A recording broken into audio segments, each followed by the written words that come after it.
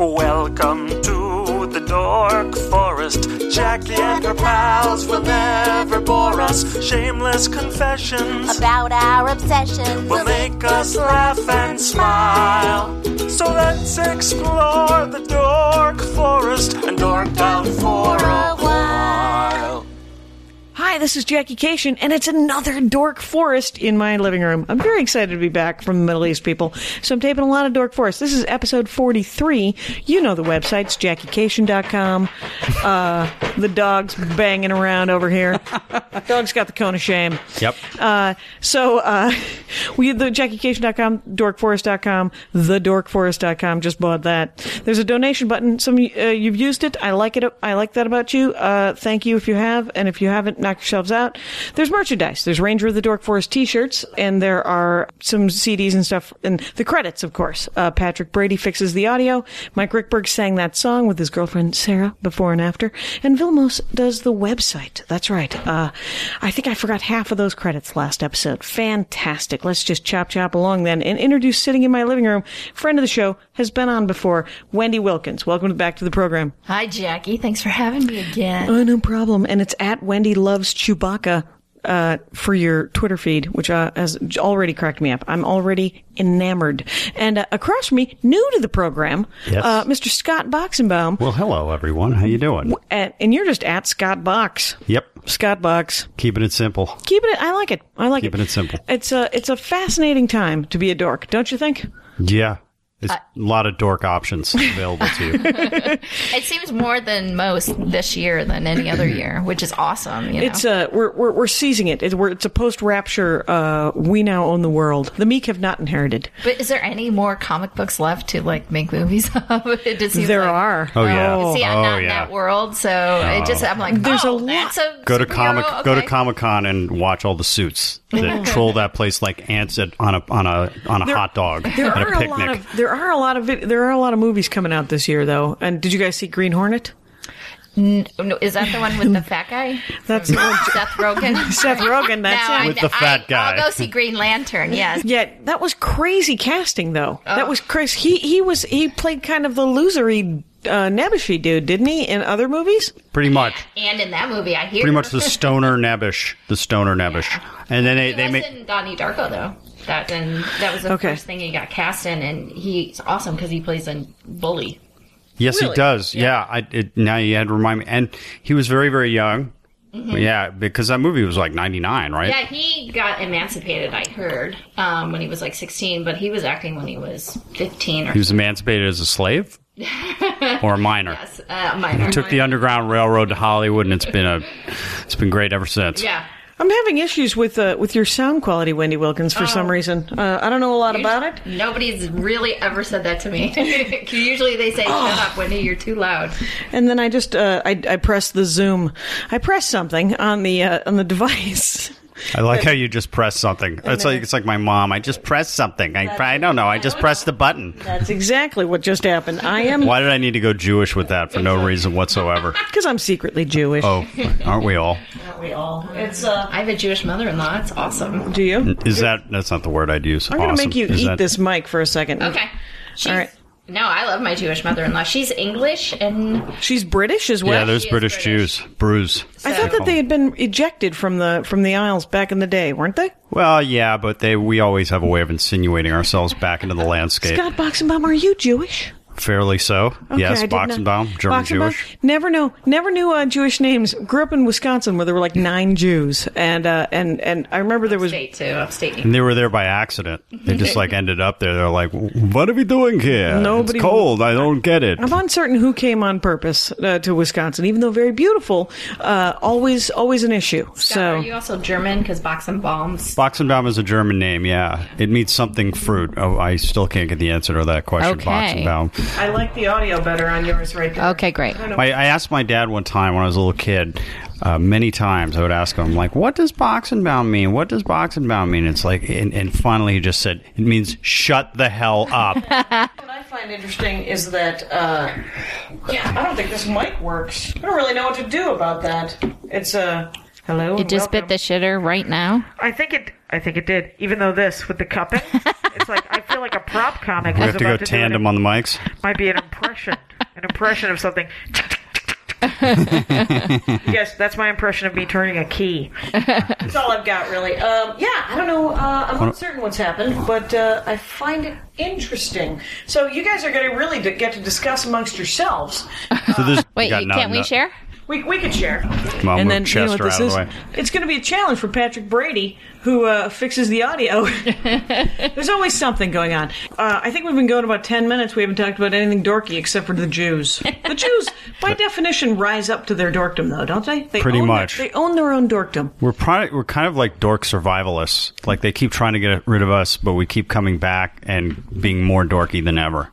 And somehow making it cool and making it funny and smart and lovely. Exactly. You guys have good pub. Let's just talk about that. It's much better pub than the Armenians. Well, this is what's interesting about the Armenians, especially in LA. It's if you think about it, it's a pretty small country, not a particularly large country. No, but they really get loud. They make themselves heard. That's it. We are very distinct immigrants. You know, I mean, like there's immigrants that are sort of mellower. There's immigrant countries that you don't hear about, like other small countries. Like, you don't hear about Azerbaijanis, no, and you don't necessarily hear about your Romanians, but they're there. The Lithuanians are out there. The Lithuanians don't want you to know them. They're they're trying to keep it on the DL, just being a Lithuanian. Well, I will say this: that my kryptonite is a Jewfro. So wait, that's your college. That's your. Grew up. You're the only woman. No. I grew up in a very white upstate New York, and we did have some Jewish guys, but like I never really took notice of them. And then I go to sleepaway college because I went to community college. Boner Town. So I get to sleepaway college, and I did nothing but every step I took, I just saw curly-haired, glass Jewish guy, short. Did you go to Brandeis or something? No, I went to a state school in upstate New York called SUNY New Paltz, and I married a short Jewish guy with curly hair, who refuses to wear glasses. So, but we're going to get him in them soon. Him and his crazy 20/20 vision, bastard. No, it's actually bad. It's bad. He won't get glasses. He's like, an old man. And he's genuinely like, for vanity reasons, will not get. Yeah. He spends more time in the bathroom than I do. Like, whenever we go out to dinner, it's always like about glasses are 20 minutes. Here's the thing. That's wrong because the dork look is totally in now. I mean, chicks love dudes with glasses. Well, he's not so much he's a car dork. He restores classic Ford hot rods. So he's good. Like, is he like a rockabilly dude? No, and he hates tattoos. He would never get one. He's not rockabilly. He's just a straight black t-shirt, jeans guy. And so it would kind of cramp his style if he wore glasses. No, put a pair of glasses on him. That's a whole nother element. Well, I tried to get him a hat. What kind of cars does he like? Oh, you tried to get him a hat? Well, why am I turning into Mr. Blackwell all of a sudden? I like it. I did try to get him into hats, but he won't wear them. He does have an abnormally large head, so a lot of hats don't fit him. He restores classic Fords. That's his classic Fords. Yeah, okay. Very cool, and they're amazing. And that's beautiful. Yeah, and we're pretty. We go around to car shows and stuff. But all right. I don't go to too many because then I have to make him come to my comedy shows, and that's a terrible trade-off. Yeah, it's an awful trade-off. That's a weird trade-off. So you're not much into cars. Are you into cars, Scott? I am. You like cars? I do. I mean, I'm not the way your husband is, but I do have to admit that I have a weakness for especially douchey cars, like douchey Italian and German sports cars. I would never fancy cars. Yeah, and I would never be seen. I couldn't afford one anyway, but I could never be seen in one. Even if I could afford it, I would probably get like an old man Lexus sedan, like a Jewy old guy Lexus sedan. But I would be thinking about it, Yeah, I gotta say, if no one's around, I'm very self-conscious about it. I will pull out Car and Driver and check it out. I love it. And I'm like the guy who reads the New Yorker, Right. But I only read the New Yorker when people are around, so people will be impressed by my by my literacy. Well, I've always been a Jeep girl since I was 5. I remember seeing my first Jeep and going, Dad, I want that car, and I own a Jeep, and my favorite car is a Grand Wagoneer from the 80s with the wood paneling. So I'm hoping to get one when we have a house. Todd Glass has one of those. Oh, does he? Yeah, I think Todd Glass is like a mid-'80s one. Oh, that's exactly the kind of car I want. A mid-'80s Jeep Wagoneer? with the wood paneling. Yeah, from remember the 80s? those ginormous? Am I wrong on this? Are you close with tight with Todd? I think I've seen him drive one of those. Like, we're talking before they went to the little square ones. This has got to be an 83, 84 model, way pre airbags. Okay. You know, got the fake ass wood paneling. It's a super cool car. Really high maintenance though. Yeah, and that's why I'm waiting and then we can now have my husband convert it over to either electric or hybrid kind of thing. But Does he do that? he doesn't yet, but he can. I mean, the guy, anything he wants to learn, he just reads in a book. What is his day job, I wonder? Well- And you know what? They're not called day jobs when they're not comics, by the way. They're just called jobs. Yeah, they're called lives. Yeah. Well, He has sadly, one. after he worked for a company called Jonathan Goodson Productions, who's Mark Goodson's son, and who did all the game shows. Sure. And they just shut down the office. So after working there 10 years, he is now packing up the office, and so his last day is going to be next week. He was like a general office guy Friday in the office. You know, like he took care of any kind of thing that came up, and he was a go-to guy. They only had like 5 people, so he was like the Goodson Todman. I remember they did a lot of big game shows and yeah. I used to be a fake IT person at a closed captioning company here in Los Angeles. That was my last day job. I was the fake everything. I was like, yes, I know how to build a network of computers. No. I love it. I love it. So time to call Andrew Solmson. So you basically had the tech equivalent of a ghostwriter. You got the credit for it. Andrew Solomson was the guy who did everything. And I would call him up and I'd be like, hey, quick question. That takes 2 hours. Exactly. And he'd be like, charges everybody else $125 an hour for. And he's like, I have to bill the CCS. Can I please bill the closed captioning company? And I was like, yes, of course you can. And then he would, and I think he would cut us a little slack, but sometimes it was a genuinely quick question.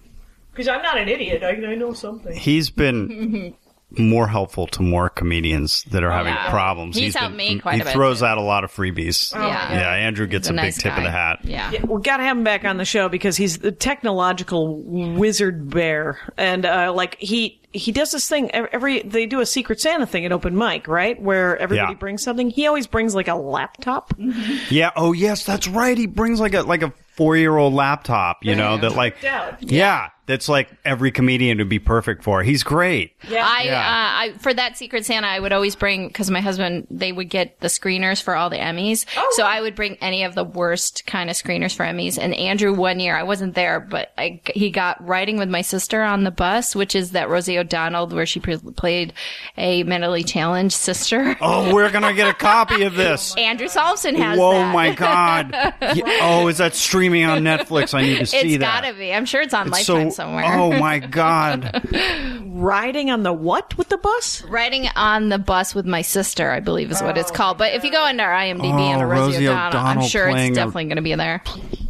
Jeff Conway died from Greece today. You walked in telling me that and you thought it was something else. Wow. He was 60. Yeah. That's young. Wasn't he on that intervention show? Celebrity Rehab, yeah. I watch all of Was those. he was, what was his deal? He prescription drug abuser. Oh. Mess. A genuine mess. Well, Have you seen Jan Michael Vincent lately? yeah. He's like a homeless man now. Yeah. What's his? Well, he's been out of his gourd since the 70s, so. Right, didn't he play like a Tarzan-y kind of thing in a Disney movie? Yeah, well, he was a major kind of good-looking young male lead. He was in a great movie with Charles Bronson called The Mechanic, which was unfortunately remade. Yeah. Yeah.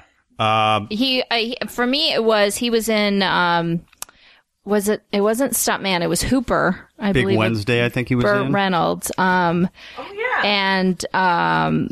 he was in the 80s on Airwolf. He was the lead in Airwolf. And Bryan Cranston, I worked on Malcolm in the Middle, and Bryan Cranston would tell the best stories about working on Airwolf with him, because he did he had like a 6-episode arc and he said basically he wore his glasses because he was just stoned and just passed out and drunk all the time, and they would just hit him, and his lines were on cue cards, and they'd be in the helicopter, and he told Brian, just nudge me when the director says, all right, let's go, we're going. And he would nudge him, and then Jan would just pop up, say his lines, and then go right back to sleep. He was like a zombie. Yeah. Wow. Yeah. And he got into this. He was just an amazingly good-looking guy.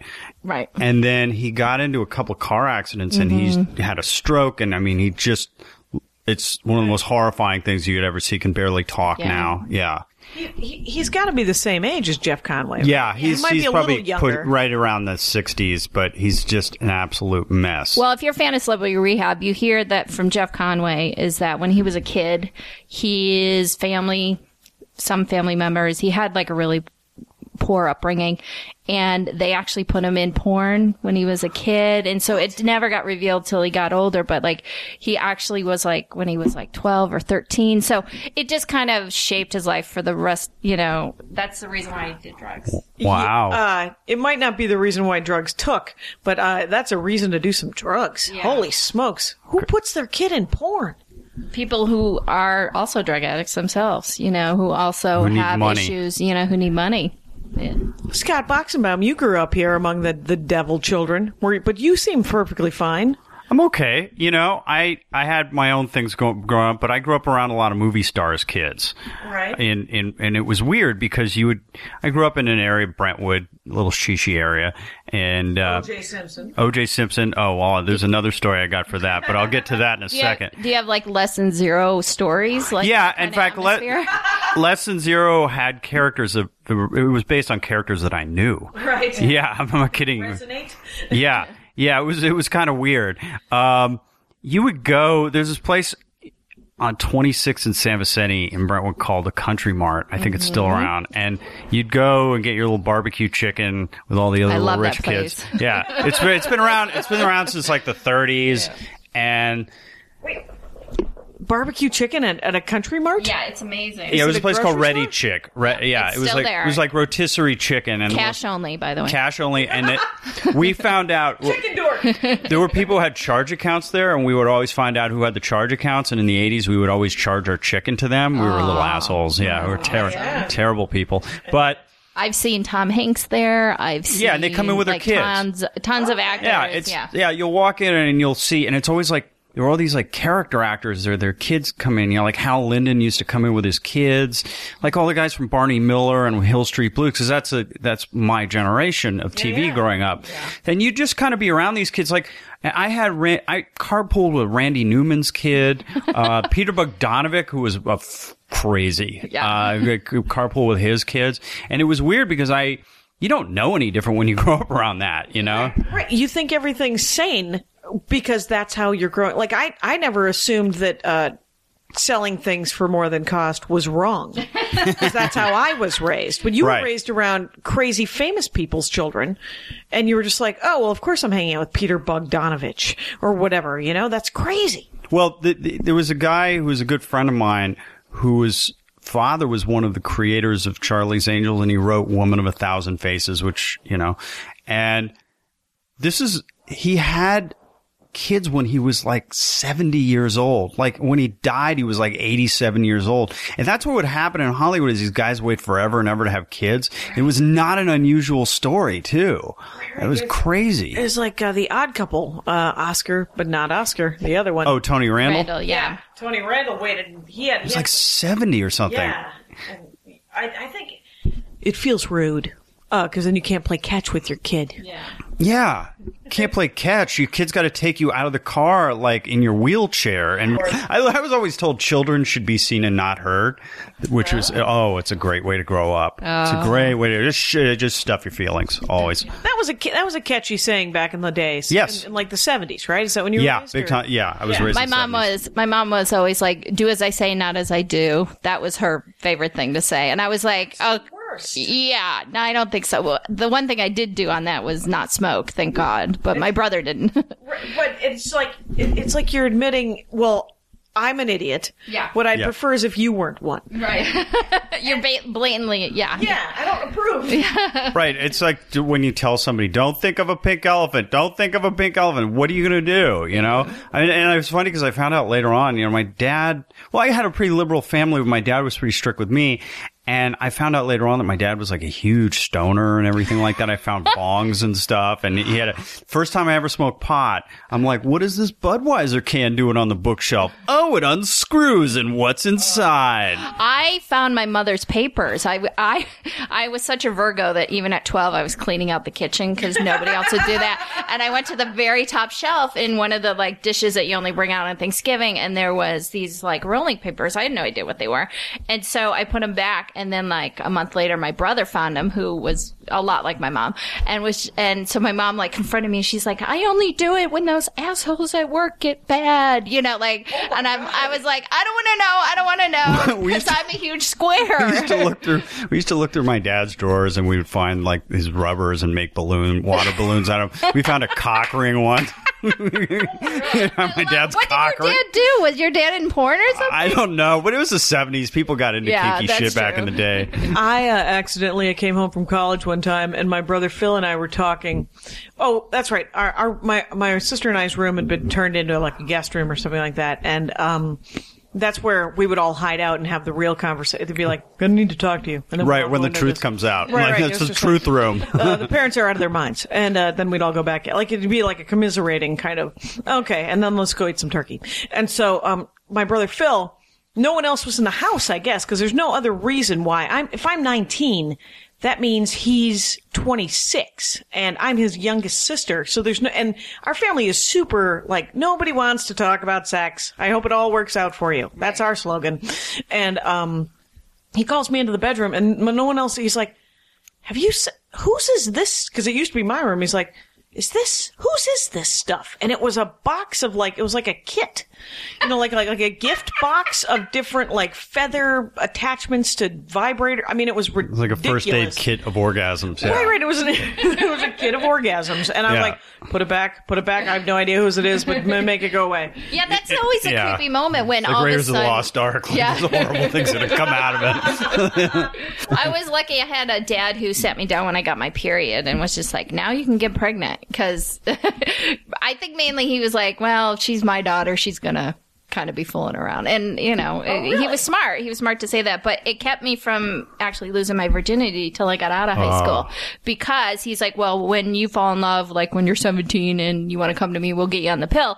And so I never wanted to have that conversation with him. So I waited till I got out. And then, you know. My dad was so sexually, was so inappropriately open with me about everything. Like, I have a joke that I do because my dad was two things. He was a depression baby. So I grew up kind of a rich kid, but I had to do yard work and do the dishes, and like I didn't turn out to be the right kind of rich kid. Yeah, like I didn't I'm not a complete asshole. And so, but then my dad was trying to be a Dr. Spock era dad and be really open about sex, way too open, without boundaries, you know. And one day he comes over to me, I'm 12 years old, I'm not kidding, he goes, you know, puts his arm around me and goes, kid, it's okay to masturbate. It's okay to masturbate. Wow. But first you got to take out the trash. Wow. I have to tell you, my father still hasn't acknowledged that I have my period. And there's no chitter chat. I mean, my father will tell me, like, the grossest thing my dad will tell me is that he's dating someone who's 29. Oh, though he did just tell me that. Is he really? Wow. How old is he? 74. And go, Mr. Cation. Yeah, we're happy for him. I don't need to hear about it. But here's the creepiest thing, though, is he just called. I just talked to him, and he was like, "Hey, he's living in this apartment now. My parents were divorced and lived together for many years, but now they each have their own apartment. It's quite mature of them. Anyway, Jesus, they're living together when they were divorced for a long time, but they're now. My dad, he said the neighborhood's going to shit. Here's what happened. He didn't say shit because he rarely swears. But anyways, I curse like a stevedore, but comparatively. And he's like, I was out in front of the apartment building, and there was a guy panhandling, and I said, "Hey, this is my side of the street." And I was like, "You didn't." And he goes, he was my dependent, like he's a pimp. Yeah, like, yeah, exactly. You'll get off my block. That's it, exactly. And the guy goes, "Oh, I'm so sorry. And he goes, and he stands on the other side of the street. And the next day he's back, and my dad goes, so I go back, and the guy sees me. He's like, no, I'm so sorry. This is a better side of the street right now. I just need enough money to go to McDonald's. And my dad's like, what do you need at McDonald's? He said, strawberry lemonade. And, I was like, What Dad, do you tell me need that at you bought McDonald's? him a strawberry lemonade. And he's like, no, I told him to get off my side of the street. And I was like, you're such a piece of work. Have you had a conversation? His weird rules. He's got his weird rules he's got to live by. Yeah. Have you had a conversation with a 29-year-old wondering what her daddy issues are? No. I don't meet these people. I just, and the thing is he only dates them and then he's done dating them. I mean, it doesn't sound like he's really, No, he's not ready for a committed relationship at this time. He's been married 3 times. He's done. And when he got married the second time, he said, I'm not really going to invite people. We're just going to do it. And I told my sister that. My sister goes, I don't go to anyone's second wedding. I'm done. At one wedding. That's it. That's all you get. You get one blender. We're chop. We're done. Oh, I have a friend who is, I'm in my early 40s, and I have a friend who's my age, has been married 4 times. He's on his 4th wedding. This guy is like, he's like a serial marrier, right? Yeah, he got married his first time when he was 18, then 22, then 30, So you're saying he doesn't make good choices is basically what you're saying. No. Or they don't. He should start with changing his personality. But the guy's on his 4th wedding, and he like, I'm going to go. Right. And he's like, sends me an email invitations, because the guy's got class. He goes, and this is where I'm registered. Are you registered? I wouldn't buy you something if you were registered at fucking Spencer's Gifts. Like, if you are asking for presents on your 4th wedding, you're running a pyramid scheme. Yeah. Is he marrying like younger and younger women? Like it's their first marriages? Yeah, he married a 22-year-old girl, and my father always said something that stuck with me. And he'd see these guys marry people 4 or 5 times, and he's like, yeah, they're just marrying their mother. And I didn't think that was true, but I do notice with guys who marry several times, the women have very similar personality facets. Interesting. Yeah, so maybe there's something to that. I mean, my dad's 81; he's been around for a while. So I work in television production, and so I tend to get these production assistants who it's clear that their mothers, and especially with the guys, it's clear that the mothers have done everything for them. So they grow up to be these adult man boys that really have no initiative and can't think for themselves. So I think that stop talking about me. I think that plays into the whole, like, why these men end up marrying women who tend to be over, and believe you me, this is coming from a woman who's very overbearing and strong, but my husband, and I constantly fight trying to be a mom to my husband. And he also will, like, let me know when I'm being that way, but I don't want to be a mom. But that's not to say I'm not sitting there being a friend, and trying to be as best I can to be friends. And I have been accused by some friends, not many, but some, that I'm like mothering them. And I'm like, I'm not really. I'm just like, that's just my personality. Maybe it's from being from upstate New York. I don't know. But I'm there because I want to help out, Yeah. But I definitely see that I have to keep it intact when I'm, with my husband, because I don't want to be that person. Yeah, my dad keeps marrying people, and every single woman that he's married, he's like, she's an alcoholic. And I'm like, at some point, that's your fault. Yeah. I think you're driving women to drink, Dad. What's going on? Or picking women knowing that they're alcoholics. So it's like there's some kind of comfort in him knowing that making that bad choice he knows what to expect. And so when you marry someone who's the same kind of personality, you know what to expect. True. And then it just kind of wears itself thin and it goes away. So at least that's my theory on it. Yeah. I like it. I like the word family dorking out instead of anything else. Family dorking out. Family dorking out. Two episodes ago, it was Mike Schmidt, and it was he's a rage dork, and we talked about rage. Oh, he's an angry man. He's an angry man, but he's working on it. He's working on it. He's working his way through it. It's all very beautiful. Well, it's very tiring to be angry. I want to tie 2 things together: prescription drugs and Hollywood kids. I just read this article. 2 of my favorite things to ingest. I read this article about that Rob Lowe wrote about, that was in Vanity Fair, about auditioning for The Outsiders, and like all the slew of Hollywood kids from the early 80s. And those are all the Malibu, not the Brentwood, but the Malibu actor kids. And yeah, I knew a lot of those kids. Yeah. Yeah. And one of them was Chris Penn, who was one of his best friends, and who apparently used to make Vietnam movies in his backyard, which I love.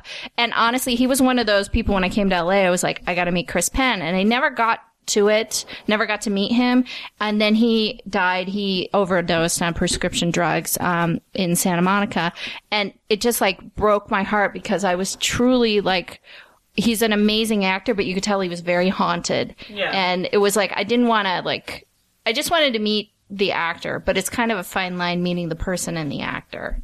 Right. I met this woman who wrote fan fiction about Russell Crowe characters. Oh, The characters awesome. of Russell Crowe. But she found it weird that people write fan fiction about Russell Crowe. She's like, you can't write fan fiction about the dude, but you can write fan fiction about like Master and Commander guy and, essentially source material. Right. So many people, they think the people are those characters. So many people. And it's like, and here in LA, I mean, if you work in the business, you know these people aren't those characters, And then a lot of times you meet these character actors, and they don't know how to be unless they're playing a character. They really their personalities are just kind of bland. And then they get a character they play, and then they're that character, and then they're the whatever they are. The lifeless party. Yeah. And it's awesome. But in between, sometimes no. And then a lot of times, a lot of them are great. They're just so awesome. I'm a little that way with stand-up. I really am a very kind of normal conversational person. I don't feel like I'm on that much, and I actually tend towards being a bit serious. And I feel like I'm a different person on stage. I'm more energetic and stuff like that. I don't know. Do you feel like that, Jackie? Yeah, I think that's, stand-up, it creates that sort of situation where people are like, you're always funny.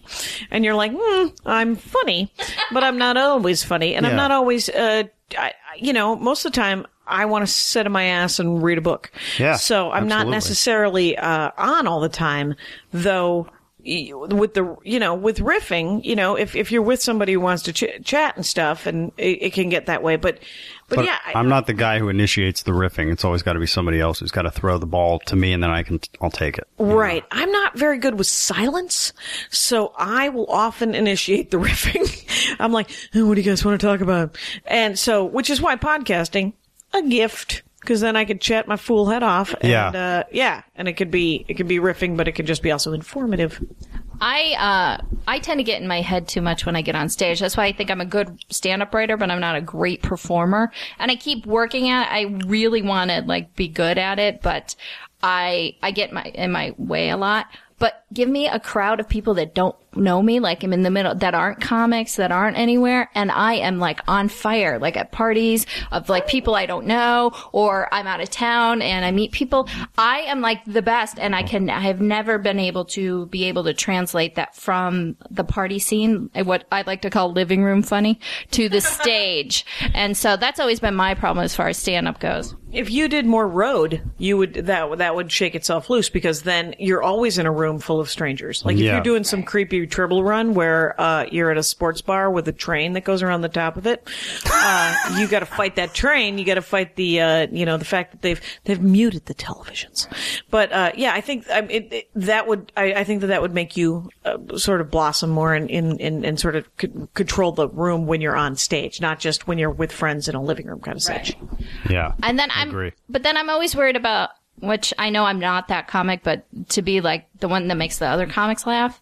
And I've had my moments where I've made other comics laugh, and that's always been my insecurity, is that I want to also be that comic that when you're in a room in LA, you can make them laugh. That's a trap, though. It is a trap, and that also gets in my head. But I think a lot of other comics get that problem too. They get stuck in their head, and definitely it's me with my head. At least I know that I'm not good. As great as I could be. Here's my 2 cents on that. You get to a point where, and I'm almost a 6-year comic, which isn't very long, but you get to a point where you shouldn't do very many open mics for that reason, because otherwise you get stuck trying to impress a bunch of people that have nothing to do with who you're really trying to make laugh. Yeah, you see the comics that make other comics laugh, but then they get into a room with regular people, and it kind of tanks. And I've seen them audition for shows because people love them, and then all of a sudden they get into a room that's not full of comics, and and it doesn't work as well. And I feel so bad for those people, because I know they're generally funny,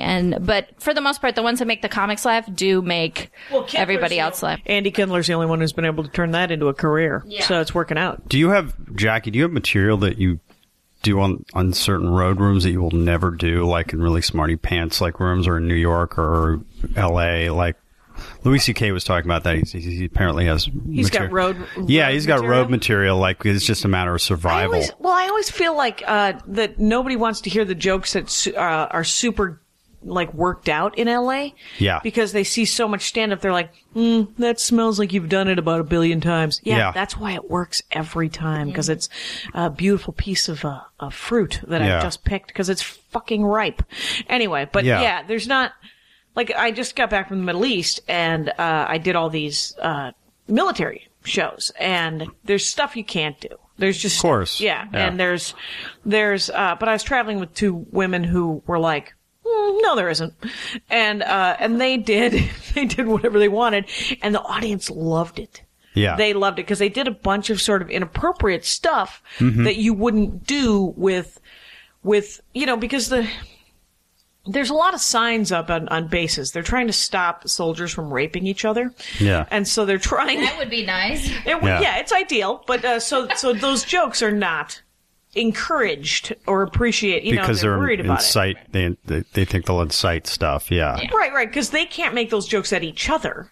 It's such a dumb mentality because actually it brings what's on people's minds out in the open. Yeah, the more you talk about any one subject, the less likely people are going to go. It's when you're secretive about that shit is constant when things happen. I mean, yeah, but I do think that it's like because those two the 2 comics because we were all slightly dirtier than usual because we had slipped our leash, and the guy who was supposed to be telling us not to do stuff got hurt and got sent home. We were all dirtier than we were supposed to be. Right. So you guys want to talk about, you both enjoy some music from the 80s. Yes, indeed. That's something. And I don't know anything about it, so you could definitely tell me about it. Go ahead, Wendy. Well, I'm a huge Tears for Fears fan. Wow. To the point where I know a song called The Sea Song, and anytime I see them live, I hold up a sign that says play the Sea Song. They never do. It's like one of those, like, when I first moved to LA, they had tons of record shops on Melrose, and I constantly was buying vinyl, and they had these, like, weird kind of, I don't even remember what they're called, the 14, whatever, those release that had 3 songs on it or whatever. EPs. Thank you. And they constantly had all these weird songs that no one ever heard of that they were making before they came out with their first album. And actually their first album, they were called The Graduates, and they dressed sort of like the Beatles in this weird kind of outfit, and they had these weird kind of bowl cut haircuts, and then they changed the name for Tears for Fears because I guess a couple people left the band. And look what happened. Yes, and love them. And then but the only time I got to see them, because they did not play upstate New York. You know who played upstate New York? Rat. A lot of, of course they played Twisted upstate New Sister. York. Why wouldn't they Rat play upstate New York? Journey, Go-Go's, that kind of stuff. Not Tears for Fears. I saw April Wine and REO Speedwagon. That was my first concert. Really? Oh, well, mine was Where? Hall & Oates. Where was it? At a stadium? It was, it was the World Series of Rock, my friend. The World Series of Rock at County Stadium in Milwaukee, Wisconsin. Oh, yes. Turn it up, man. Oh, yes. Mine was Hall & Oates, the H2O tour. Oh, great. Awesome. How about you, Scott? Kiss. Here in LA? Yeah, Kiss at the Coliseum. I had to get chaperoned by my friend's mother. Yep. Were you in the Army?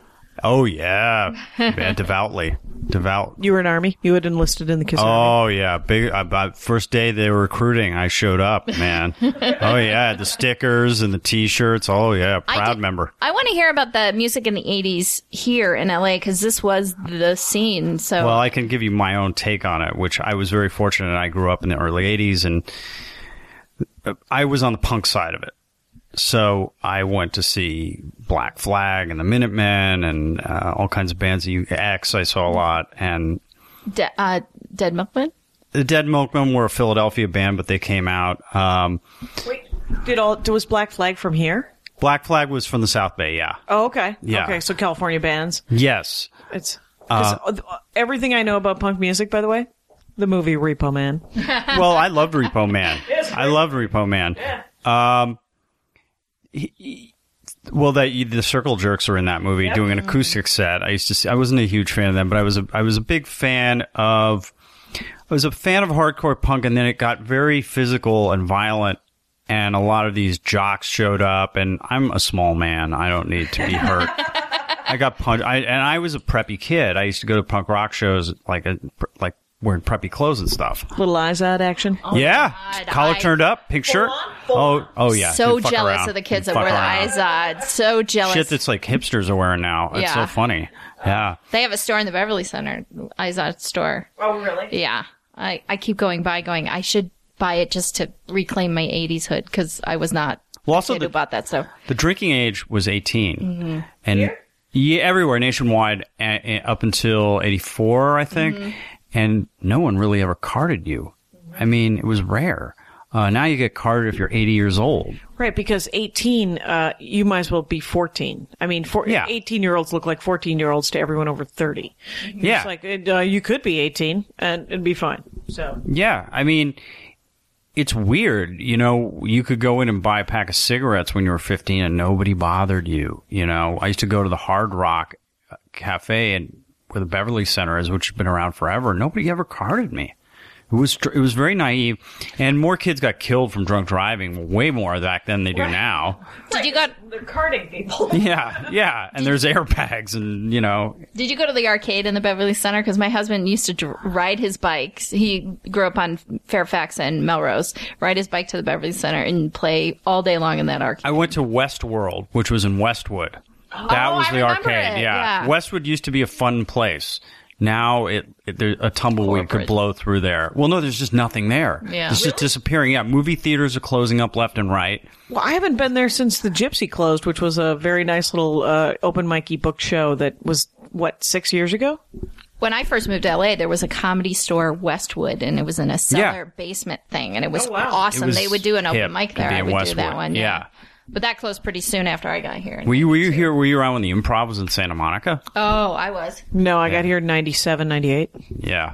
Yeah, it closed. It must have closed right before then because I Yeah, remember it. closed in the late 90s. I remember doing the open mic there too. That was Yeah. crazy. That was the relic of the comedy boom. I mean, it was kind of weird. There were way more comedy clubs than there are now. Yeah. You know? I think Hooters is where that used to be. Yep. Yeah. Exactly where it is. Yeah. Oh, really? Yeah. Right on Broadway. Okay. Arizona, right near the Third Street Promenade. But yeah, I was a little punk kid growing up, and I was a college radio DJ, and I worked. Really? Where'd Yeah. you go to school? UC? Brandeis University, Waltham, Massachusetts. Yeah, absolutely. 80% Jewish. We used to do punk shows, and there were kids in yarmulkes who were protesting outside because we were doing it on a Friday night, and that was the Sabbath. Yeah, Oh, and it wasn't religious school at all. And then there were like the 6 black kids all became Muslims because they felt so marginalized. I like the whole. My sister converted to Judaism about a year ago. Orthodox? No, because she's gay, so Reform.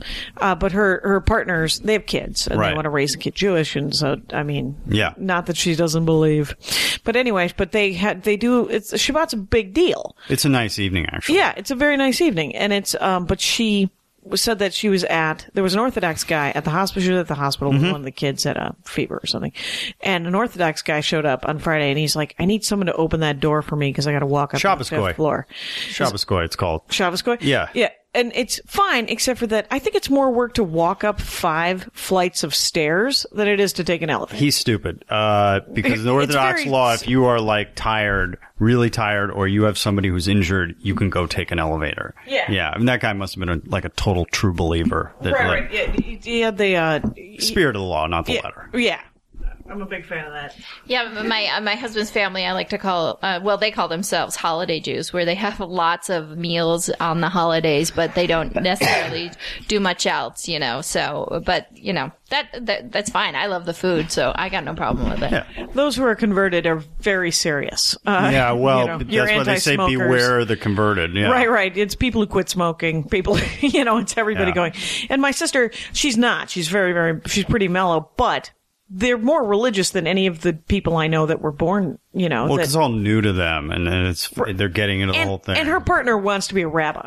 So, I mean, it's like a lesbian reform rabbi? Yeah. Okay. They don't care that that they're gay. They care that Darla's not Jewish. So, so Darla converted, and then, so they do Shabbat, and they do all the things, and it's all very nice. And it's I love the community of it. It's so beautiful. It's very beautiful. It's I will say this, it's very loving and everything, and it is, the idea that you take a night off and just turn off the electricity and don't drive a car and don't watch TV and you're just around each other, which is so completely rare in our society, is kind of nice. You know, I mean, you could take parts of that and make it work.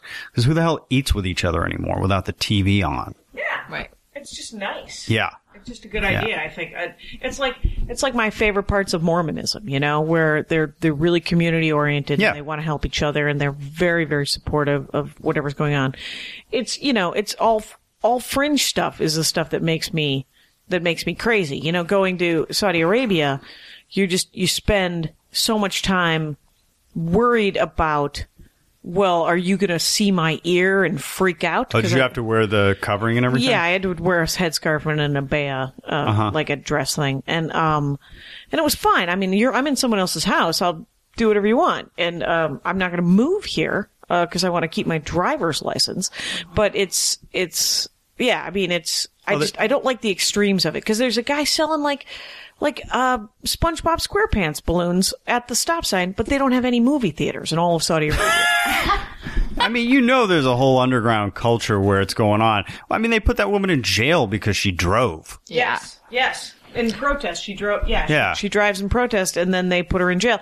And there's, you know, and people were like, well, it's going to be fine if you don't, you know, start a march or you don't, you know, you're not. I'm like, no, we're not here to convert anybody. We're just driving to the crazy U.S. base and telling our dick jokes and then leaving. Yeah. I just wish that kind of stuff, the community kind of stuff and the, you know, getting together with your family and that kind of stuff. I wish that happened more without religion because I think, not that I don't have anything against it. It's not for me, but that kind of stuff is how we survived as human beings. And people just tend to forget it because there's so much else out there taking care of things for you. Like the fact I'm always preparing for the revolution or an earthquake or whatever. So I'm constantly like, how can we make ourselves more self-sustainable at our house? And it's hard living in an apartment. But I'm like, once we get a house, we're going to get off the electric grid. Hopefully all the water is going to be gray that we need for like our toilets and watering the lawn and stuff like that. So I'm like constantly thinking and researching that kind of stuff. But that's as a community, because if the revolution comes, I want to be able to feed my family and maybe 5 other families that get caught up but are willing to work together. I see. I don't think it'll ever come. This is my opinion. I think people are too anesthetized. They're too busy shopping, trying to fill the hole. What is gray water? What gray water is like when you wash your dishes. Yeah. Gray water is that kind of the soapy water with the food residue Used and stuff water, like that. yeah. It's used water. And what you can do is you filter it and then it goes into your toilets instead of the water that's in your toilets is fresh water that you can drinking drink. Water. Same thing comes out of your tap. And it's the reason why we are drinking. It's not like at the plant they go, oh, this is the regular water and this is the pea water. But it's the reason why it's not going to be oil wars in the future. It's going to be water wars because we are running out very, very quickly. And I wish we had the water commissioner from Vegas who they recycle 99% of their water. And so I wish they would hire her here in LA because she enacted so many laws and now LA needs to do it because we are just hogs as far as water goes. And gray water should be cheap. It should be cheap to be able to hook it up. But now it's like all these regulations because nobody knows enough stuff. But it should be able to be like $100, which you can do it for $100. But because of all these, like you have to get a permit, special permit, and all this other crap, it's like a couple $1,000s. So it's just kind of bullshit right now. I want to do it. I know. I totally want to do it. And in Kuwait, they don't have any water. There's if you drill for water, you'll hit oil first. Mm-hmm. Right. Kuwait's the size of New Jersey. And this money comes out of the ground. Money does come out of the ground. And what they have is like a dozen or however many desalination plants. Yeah, they have that in Israel too. Oh, yeah? Yeah. And I don't know what they're doing with the salt.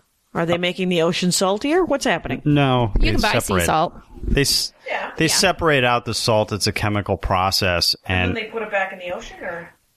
I don't know. That's a good question. Hopefully they're recycling them because sea salt is actually just the salt from seawater. So maybe they make pork rinds. They just make pork rinds and Doritos. Hopefully they're using that for making rock salt for Wisconsin winters. I don't know, Right. And so hopefully they're not dumping it on some land. And then UCLA has environmental hazard waste dump every Saturday morning. You can dump electronic waste and stuff. And paint and oil, everything. I mean, I moved and it's awesome. I had phones for some reason I had kept since 1997, and I dumped about 10 phones out to UCLA. Like, I had an analog phone that was like the first AT&T analog cell phone. It wasn't like that big, huge thing, like the drug dealer phones from Scarface. Overboard. Yeah, exactly. I love Overboard. Oh my God, Jesus. Roddy McDowell. No, it wasn't Roddy McDowell. It was what's his name from Gilmore Girls, who played the dad on Gilmore Girls. That character actor. Who played Chris her McDonald? dad? No. I'll put it in the notes. I think, I don't know. Yeah, put that in the notes. I'd have to watch it. It's been an hour. Oh, It's been an hour, you guys. Holy shit. What I like is that Crap went by fast. It went too fast, quite honestly, because we didn't talk about any sort of movies, and you have marching band coming out of your ears, Wendy Wilkins. But I like that we did get some environmental dorkdoms. You know what we had? We had kind of a nice dorky talk about real things. Yeah. It's kind of like we let ourselves be real. A lot of free therapy. Oh, sweet. the microphone helps. Yeah, a third microphone will be very helpful. I'm going to dash off to Radio Shack right now. All right. You guys, thank you so much. Thanks, Jackie. And listen to Mike Rickberg sing the Mexican hat dance. My hat, my hat, my hat. They're dancing around my hat. My hat, my hat, my hat. Well, what do you think of that? If it looks like a Mexican hat dance and it sounds like a Mexican hat dance, it's most likely a Mexican hat dance. So take off your hat and let's dance. Yay! Oh my God. Why don't we just call that as the end of the show?